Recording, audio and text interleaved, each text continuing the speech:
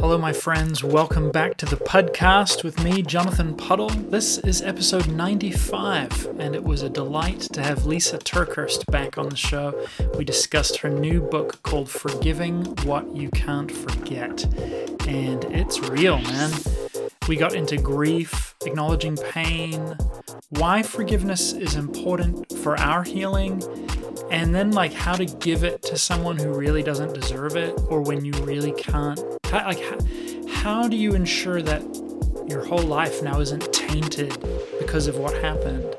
And maybe that someone else's deservingness is the wrong lens for us to use when it comes to forgiveness. So she is full of grace and compassion. This is nothing but good news, though it's hard work. Anyway, I really commend it to you. I was so blessed to have this time with Lysa. Her new book really hit me in a lot of ways. I have read a lot on forgiveness. I've written on forgiveness, and there's some fresh insight in here that I think will be helpful for many of us.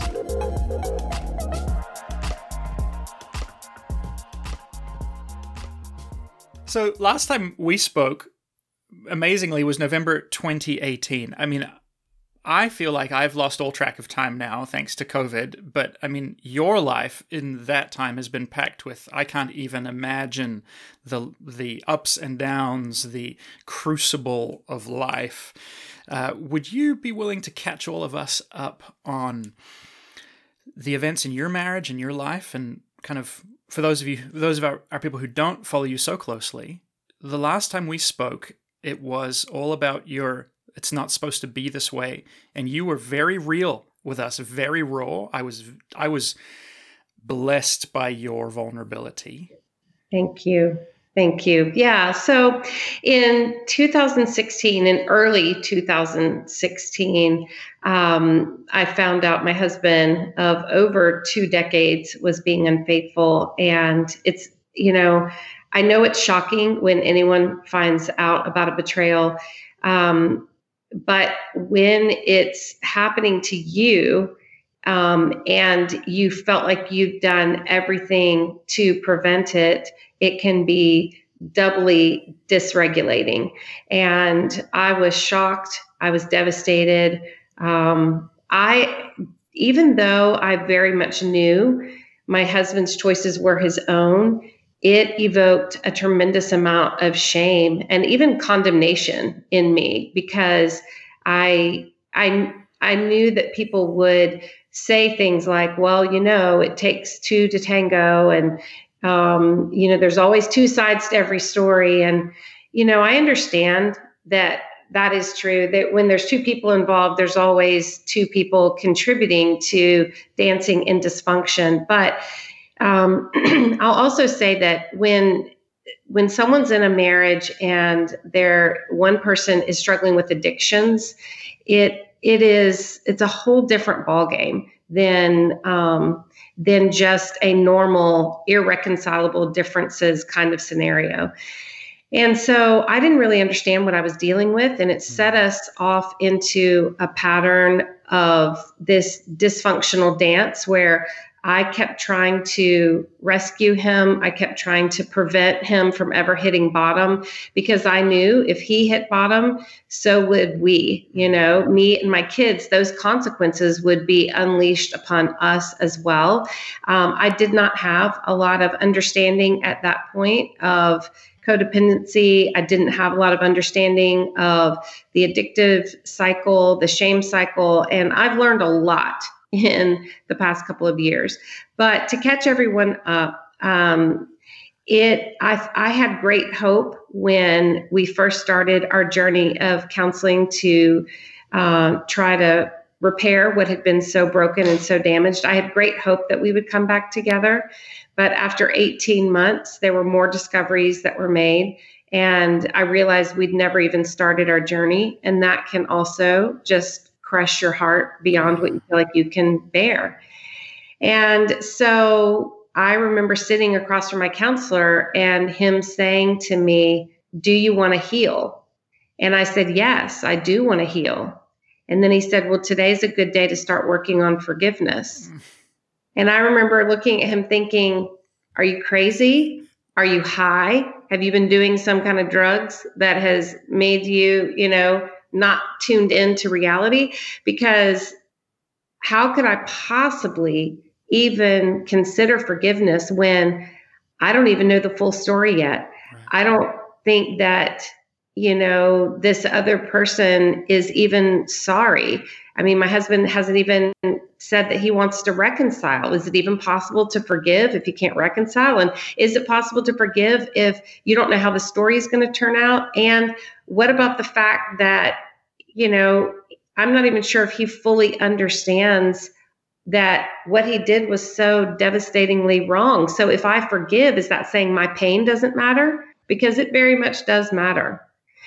And so, Jonathan, I was in this weird place where, as a Christian, I knew that the Bible said I should forgive, but I thought, surely there are exceptions to God's command to forgive, right? Surely. And if there are, I'm going to find them. So I went on this hunt in the Bible. I spent over 1,000 hours studying forgiveness in the Bible because I just felt like there has to be something I'm missing here. Because honestly, when you're hurting so deeply, forgiveness can feel like a command so cruel that the one who is hurting then has to do the hard work of forgiving. Yes. And so that catches you up a little bit in my journey. Now, the last time we spoke, just after that, I'll fast forward, and my husband did do the humble, often, really hard work of winning his family back. And the Lord eventually captured his heart, tendered his heart. He got serious about therapy. He got serious about getting healed from his addictions. And it was a turnaround that I did not expect. And I was quite honestly very shocked by and very skeptical by. Trust is a very quick thing to get broken, but it's very hard to reestablish. Trust is built time plus believable behavior.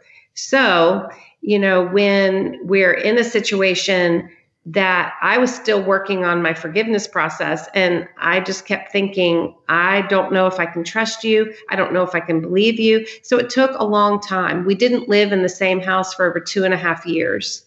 So that's a long separation. But after time plus long stretches of believable behavior, my husband asked if we could renew our vows. And we did. And it was an unusually warm day in December of 2018 when that happened. And I'm grateful. I'm so, so grateful. But I do want any listener who is saying, well, that's awesome, Lysa, that your story ended in reconciliation. And so maybe that's why you were able to forgive, but mine did not. And I just want to say, I know that pain too, because my mom went through the same thing and my dad never came home. So I was a little girl desperate for a dad that did not return back. So I know both sides of the story, but here's what I also know, Jonathan. With God, redemption is possible even when, and maybe especially when, reconciliation isn't possible. And there's no easy journey here. Sometimes God rescues us out of relationships and God sometimes restores us in relationships. But regardless, our story being a redemption story is not dependent on anyone else's choices but our own. Wow. Thank you for the depth and detail on that. I feel like we could jump off in any direction on any number of statements you've just made that I know are only born out of pain and earned learning, earned authority to make some of those statements. I'm also a child of divorce. My parents separated when I was 18, right just before I got married. I don't know if you find this, but I find it that I keep bumping into more areas of loss and grief due to my parents' divorce as I get older. It doesn't dissipate. It increases. I think it's partly because of like my children, and me wanting to establish and lean into family traditions. But I long for a home and hearth that doesn't exist. And I don't say that to shame my parents. It's at all. It's just, Yes. it's interesting. Well, I think it's really wise for you to acknowledge that longing is tied to grief. And I wrote about this in the book too, when the unchangeable is sometimes, it feels like it can be unforgivable, right? Yeah. And I'm not saying this about your situation with your parents, but grief creates such maddening loss in our life. I wrote in the book, grief is dreaming in reverse. Because you think about it like, when you have dreams, you usually think about running into your future. Like one day I'll start a podcast. One day I'll write a book. One day I'll open a coffee shop. One day I'll lose those 10 pounds or 100 pounds or whatever it is, So that's us running into the future and imagining a scenario that looks a little brighter, a little better, a little more accomplished than where we're at right now. And it's fun to do that. But grief is us walking back into our past, remembering what used to be that no longer is. And so that's why I say grieving is dreaming in reverse, because you go back and you wish you could recapture those moments before the devastation, before the divorce, before the discovery. And, it's a maddening process because you can't turn back the hands of time. And so it's the most frustrating kind of dreaming, and it sits on you so heavy. So just like you're saying, you keep encountering these scenarios as you walk forward into your life where you have to face reality of what is and is not all over again. And it's hard. It's really hard. And I think acknowledging that pain is very, very important. I teach in the book, Forgiving What You Can't Forget, that forgiveness is both a decision and it's a process. So we make the decision to forgive and that's our obedience to God. God says in the Bible to forgive. So we make the decision to forgive, and that's a marked moment in time. And I always encourage people to have that marked moment in time. Write out your pain. Start there. Don't start with gritting your teeth and mustering up the strength to forgive. Start with your pain, fully acknowledging your pain. And honestly, Jonathan, I think it's helpful to do this with a counselor or a really close, trusted friend, because there's something very powerful when we pour out our pain to have another person dare to bear witness to that pain. Yes. And look at you and say, I believe you. What happened to you was hard. No wonder you found that devastating. And I just want to say to any listener out there, if no one has ever done this with you, I'll do this with you. I'm so sorry for what happened. I'm so sorry for how they hurt you. I'm so sorry that they walked away from you or that they stayed and traumatized you. I don't know what your circumstance is, but what I do know is that pain is real and it's raw, and I believe you. But I also want to say you deserve to stop suffering because of what other people have done to you. And the only way to sever the suffering is to unhitch your decision to forgive to that other person, because you can never control the choices. They may or may not ever acknowledge what they did was wrong. They may or may not ever say they're sorry, but you don't have to live your life attached to them. You can unhitch your choice to heal from choices they may or may not ever make. And you do that by making a decision to forgive. So you list out your pain and you say, I forgive this person for this. And you name the facts of exactly what happened. And then oftentimes you have to remember our feelings are not super eager to sign up for this process. Sometimes our feelings are the very last thing to sign on to this. So if you're an especially authentic person like I am, you can feel like, I don't know, I don't really feel it. Have you ever had that, Oh, John? for sure. Absolutely. I also have very big feelings, Lysa. I have very big feelings too, and when you feel big and you love deeply, you get hurt deeply. This is an ongoing conversation. Sorry to interrupt you, between my wife and I, because I expect the best from everybody. And I wake up each morning with the expectation that the world is good and that good things are going to happen. And I'm constantly disappointed. Whereas my wife is a more guarded person by nature. And she often says to me, just lower your expectations and you'll be less disappointed. But that doesn't feel like me being me. I know, Jonathan, you might be my long lost brother. We might have covered something here. We need to check our family trees, because surely with all the crazy I've got in my family tree, somehow we must be related, because I'm the same way. I have such a Pollyanna view of life, and I really do. I expect the best of myself. So I expect the best of everyone. And I tend to find myself just saying, oh no, they would never do that. And then I get so devastated when they do that. So because my feelings are the last to sign on to this, my counselor taught me something really powerful. He said, Lysa, forgiveness is not based on your determination. Forgiveness is based on your cooperation with what God is already providing. You don't have to muster up this forgiveness. You see, as God's forgiveness flows to you, you can let it flow through you. You cooperate with this flow of forgiveness that God is creating. And I think that's so beautiful. So, because my feelings don't often want to cooperate with this, because hurt feelings don't often want to cooperate with holy instructions, right? I'm going to say that one more time. Hurt feelings don't often want to cooperate with holy instructions. So, I say to this person, or just to my counselor, or just in the quietness of my room, I forgive this person for the fact of how they've hurt me. And I list out all of my pain. And then I add, and whatever my feelings will not yet allow for, the blood of Jesus will surely cover it. In other words, I don't have to feel like forgiving this person. I can cooperate with God's forgiveness and trust that that is me being obedient and it's good enough.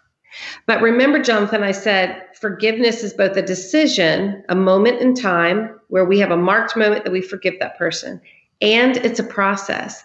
We make the decision to forgive for the fact of what happened, but then we have to walk through the process of forgiveness, of forgiving that person for the impact that their choices had on us. When you forgive for the facts of what happened, you are being obedient to God. Okay, so that is your spiritual work.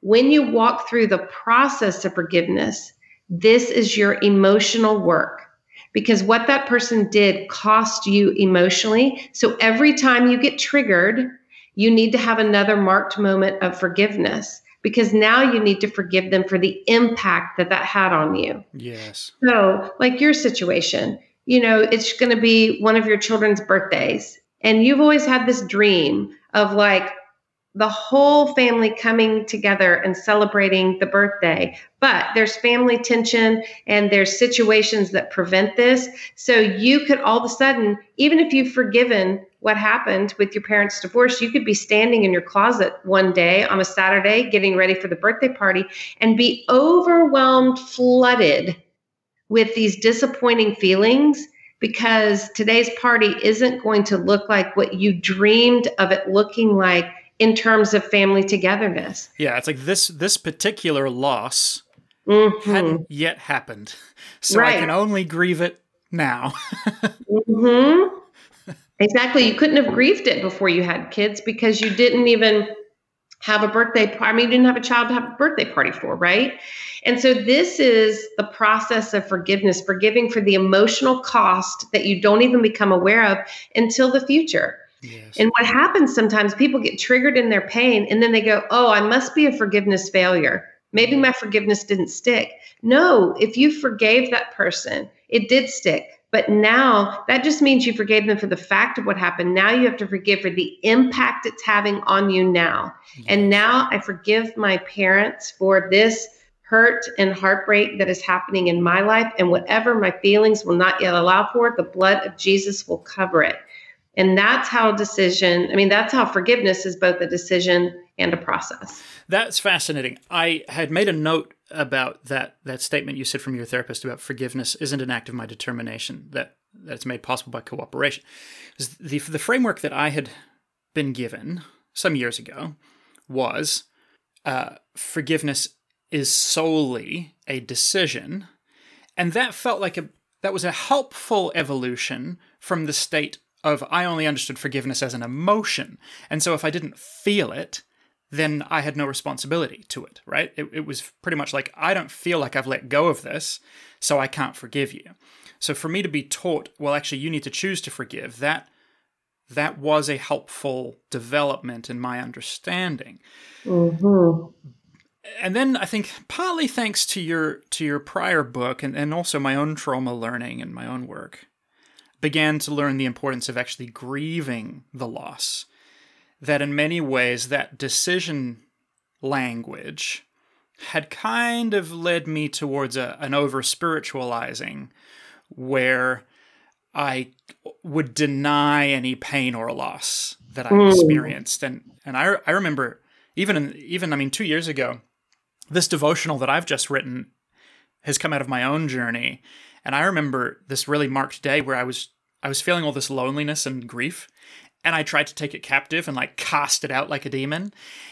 And I felt my body react to me. Wow. Basically, because I'd already sort of started this like, Jonathan, I'm going to commit to feeling everything you have for me to feel so I can lift it up and process it and do things well and stop the spiritual bypassing. And then I tried to cast out an emotion I didn't like. And my whole body kind of rebelled against me and was basically just like, sorry, you've already made a commitment, and so now we're going to hold you to it. So when you explain that forgiveness is really actually also, and maybe greater, it's something that we're leaning into the work of God, that we get to participate within, but that the flow originates outside of us. That, even just like 2 days ago as I was reading this, that felt like a missing piece for me. Wow, that's awesome. Well, think about it. I'm going to have a confession time. Are you ready for confession time? Right here with Jonathan Puddle. Here we go. So it's really hard to forgive for me sometimes because I feel deep and I care so deeply, I'm always trying to do right by other people. And that's good. But where I can get in trouble is when other people don't do right by me, I start to feel like I'm the saint and they're the sinner. Mm. And when I feel like I'm the saint and they're the sinner, it's almost impossible to forgive. Mm. Because I get caught in this trap, like they need to learn these lessons. And if I don't teach them these lessons, then they could hurt me again or hurt other people. And so I have to withhold my forgiveness so that this anger that I'm feeling can teach them a lesson that they desperately need to learn, or else the scales of justice in this world are just going to be tipped way out of balance, not just for me, but for all mankind. So I'm really doing this for all mankind. It's very honorable. Thank you, Jonathan, except it's not, but here's the Three thing. Hail Marys. Exactly. But when I feel like I'm the saint and they're the sinner, then I think I only need a little tiny bit of God's forgiveness. Yeah. And I have very little compassion on that other person. Now you can say, whoa, that person does not deserve my compassion. And you may be right, but does their deep woundedness deserve compassion? It probably does. And if we could peel back the curtain and see how the person who hurt us is hurting so much, and we do not have to know the facts of how they've been wounded to know they've been wounded deeply, because the only reason they would hurt you in the way that they hurt you is from their own deep wounds. Now, how do we know how do we know that people have experienced deep woundedness? How we know people have experienced deep woundedness is if they're breathing. Seriously, are you a human? Are you a human? Because that is part of the human experience. And so because that's part of the human experience, maybe we cannot have compassion on that person, but we can certainly have compassion on however they were traumatized, brutalized, beaten down, shoved away, hurt, rejected, wounded in a deep way. And so if we can have compassion on the hurt that is inside of them, then it can lead us to eventually have enough compassion to see them in a different light. Not us as a saint and them as a sinner, but both of us as humans trying to find our way. And it doesn't make what they did right. Don't mistake this. And it doesn't mean that you need to continue to be in a relationship. Their abuse is wrong no matter what, it's wrong. So you can draw boundaries in that relationship. And here's the other thing. Forgiveness does not always entitle reconciliation. You can be biblically obedient to God and forgive that person and not enter back into a relationship with them. And that is not only okay, it is actually biblical. That's very, very important. It's very important. So when I say forgiveness is cooperation with what God has already done, what I mean is as we recognize that we are not the saint, we need God's forgiveness. And we do that through confession. Confession quiets the chaos inside of me. Forgiveness then quiets the chaos between you and me. Let's take a quick break to thank my patrons. Thank you to everybody who chips in on patreon.com, whether you're giving $3 a month or $50 a month. Your support means so much to me and my family. If you missed last week's episode, you got a little treat of my wife tearfully thanking everybody for their support. And that was real.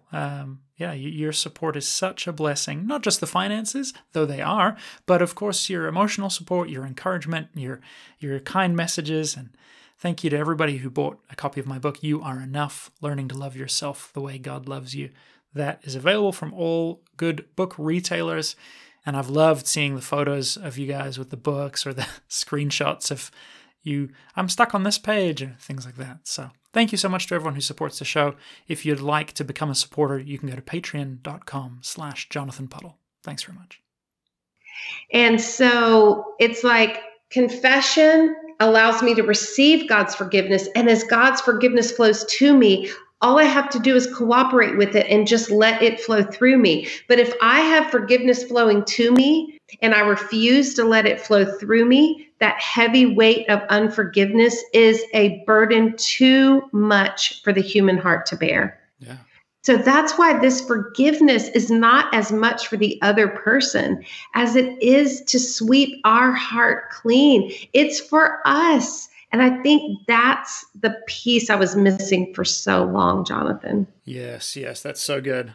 And the the scriptural irony is that it's actually loving our enemies that pours the heaping coals of transformation onto their heads. So we, like you just stated, we may feel that they need to learn this lesson, and we will teach them that by our unforgiveness.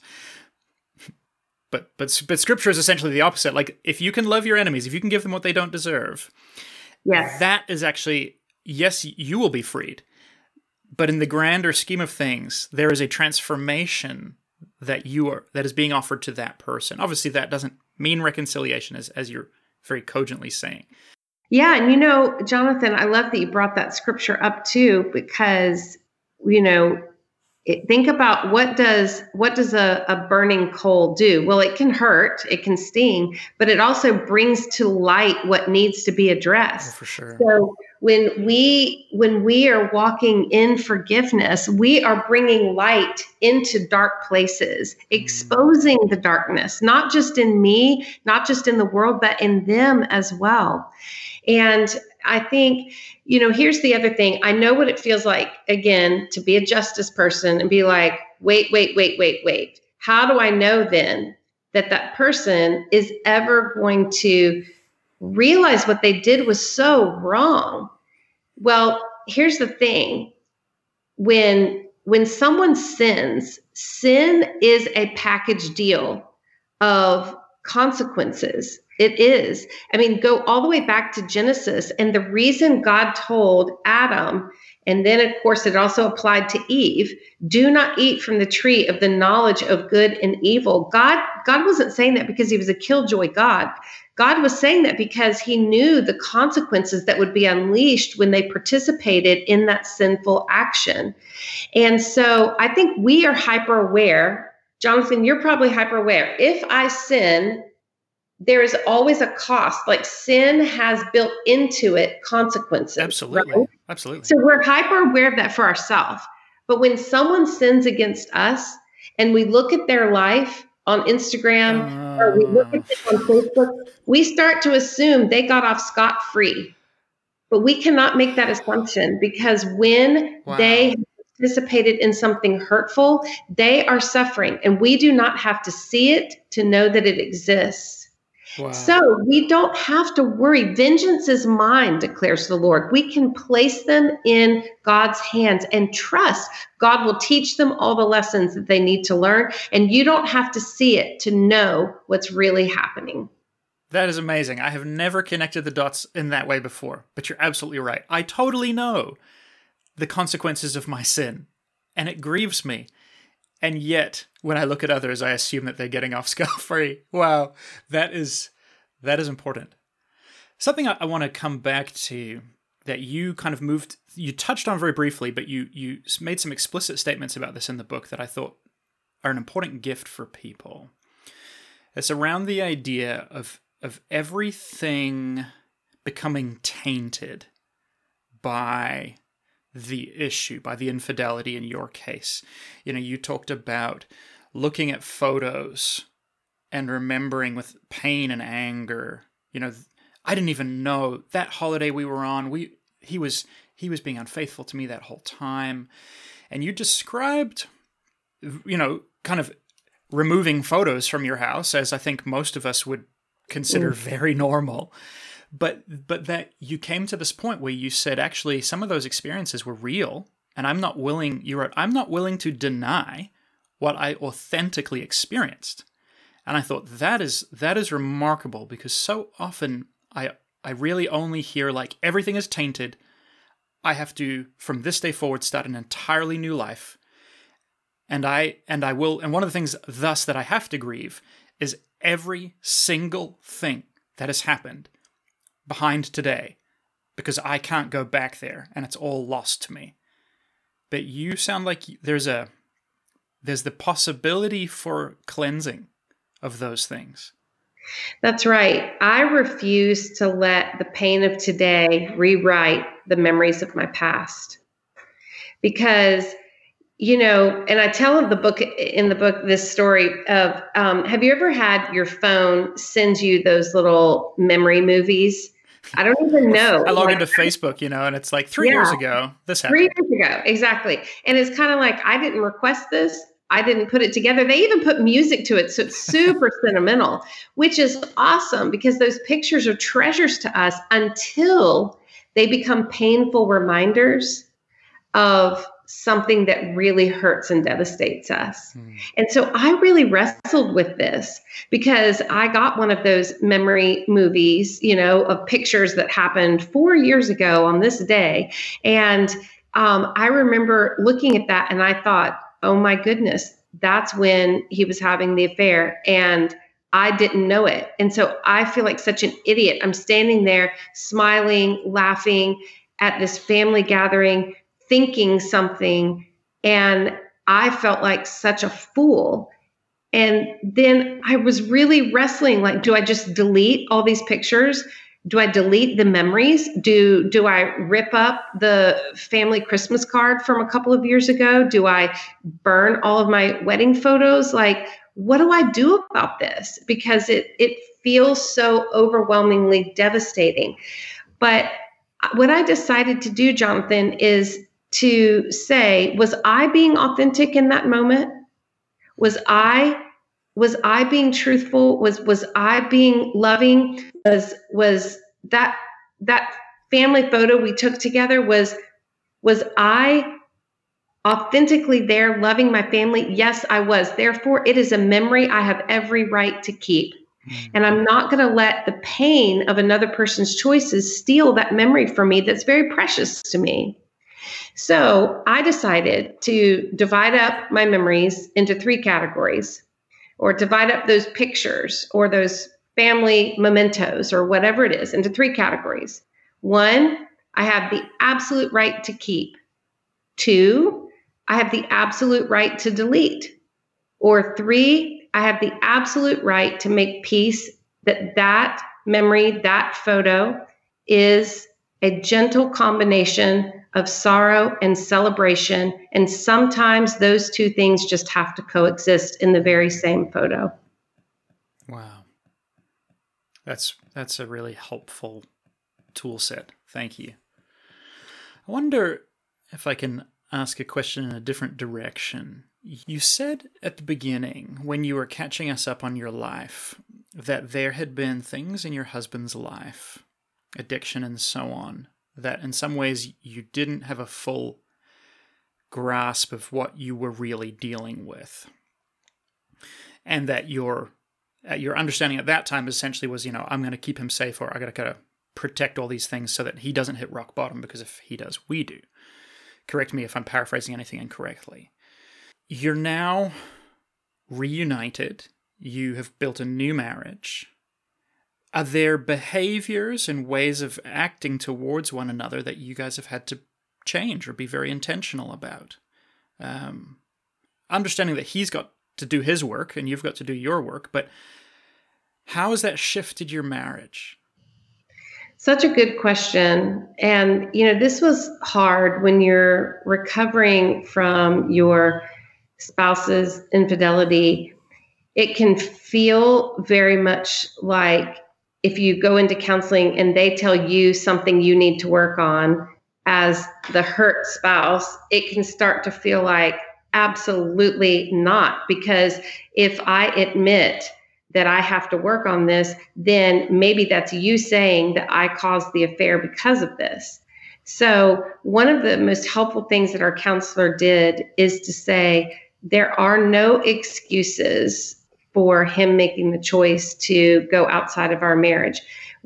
Anything I contributed would have been a good call for us to go to counseling, but it doesn't justify having an affair blow up your marriage. And so our counselor helps us recognize that. And this is part of what I mean by my husband doing the humble work to come back together and win my heart. And this was the beginning of me being able to trust him again, is when he could look at me and say, I own this. These were my choices to make 100%. And I am so sorry. I never thought that I would get that moment, but I did. But here's the beautiful thing. I had already walked through the process of forgiveness before that moment even happened. So in that moment, it wasn't deeply satisfying something inside of me, like this revenge that I'm finally getting. That's not what it was. What it was is it allowed my heart to be swept clean enough to let those seeds be planted and start to blossom in the belief that maybe we could still have a beautiful love story. Wow. Maybe we could, right? And instead of me saying like, oh, now we have a broken marriage that's been repaired, I see that God has created something so beautiful. Do I wish that this would have never happened? I wish it with everything in my being. But do I still think we can have a pure marriage? 100%. Do I still think that we can have a marriage that makes a difference for the kingdom of Christ? Yep. Do I still think that I'm going to cry because of what happened? I still do cry because of what happened. But is it still possible for us to have a very joy-filled marriage? It is. And eventually I got to a place, Jonathan, where I'm like, okay, now I got to work on some stuff, because I started to feel like, I can't just let him carry this. Like the dysfunctional dance that we got into I contributed to it too. And so there are some choices that I've had to make that are different. There's choices he has to make in our everyday interactions that are different. And I would probably say one of the biggest lessons that I've learned through this whole process, and I'm still working on it, is how it's possible to have honest conversations where we're able to say, hey, when you do this, it causes this in my life. So can we just work on this, And it used to be if Art would say something like that to me, I would personalize it to such an extent. I would become deeply offended. I would tell him all the reasons that he needed to just, go work on himself and leave me alone. And so, like I said, I'm still working on this, but I think learning how to be vulnerable and honest with one another without personalizing what the other person is saying has been really crucial and good for us. Yes, that's so important. And I think you would probably agree, having a therapist or a third party can really help diffuse that, especially, if you're sitting down and saying, he said this. I'm like, well, but let's unpack. And when we get curious about why we have those strong reactions. And oftentimes we have those strong reactions not because of actual pain that's current between us. It's often because of some undealt with wound from our past. Totally. And I remember one time my counselor also taught me, when it's hysterical, it's historical. Mm-hmm. In other words, if you have a out of proportion reaction to the offense at hand, and you start getting hysterically angry or hysterically frustrated or mad, it's usually not just because of the issue that's right in front of you. It's usually attached to some unhealed wound of the past. So it's been helpful for me to go back and try to find those unhealed places in my past and work on those so that I can have better reactions today. Yes, so wise. Friends, I wholeheartedly commend Lysa's latest book, Forgiving What You Can't Forget. I have read a ton of books on forgiveness and have written my own material on forgiveness. And in the introduction, I received a number of gentle gut punches regarding some forgiveness issues in my life and some ways forward. So I'm really thankful, and I recommend it to all of you. Lysa, would you be willing to pray for us? Absolutely. Thank you, Jonathan. Lord, help us to really be honest with ourselves about the pain that is in our life, the pain that's affecting us more than what we realize. I know personally that when hurt sits unattended in the human heart too long, it turns into different versions of hate. And life is too precious for us, and our hearts are too beautiful of places to have any versions of hate sitting inside of them. So help us sweep our hearts clean. Help us to realize that we deserve to stop suffering because of things that have happened to us and things that other people have done to us, Lord.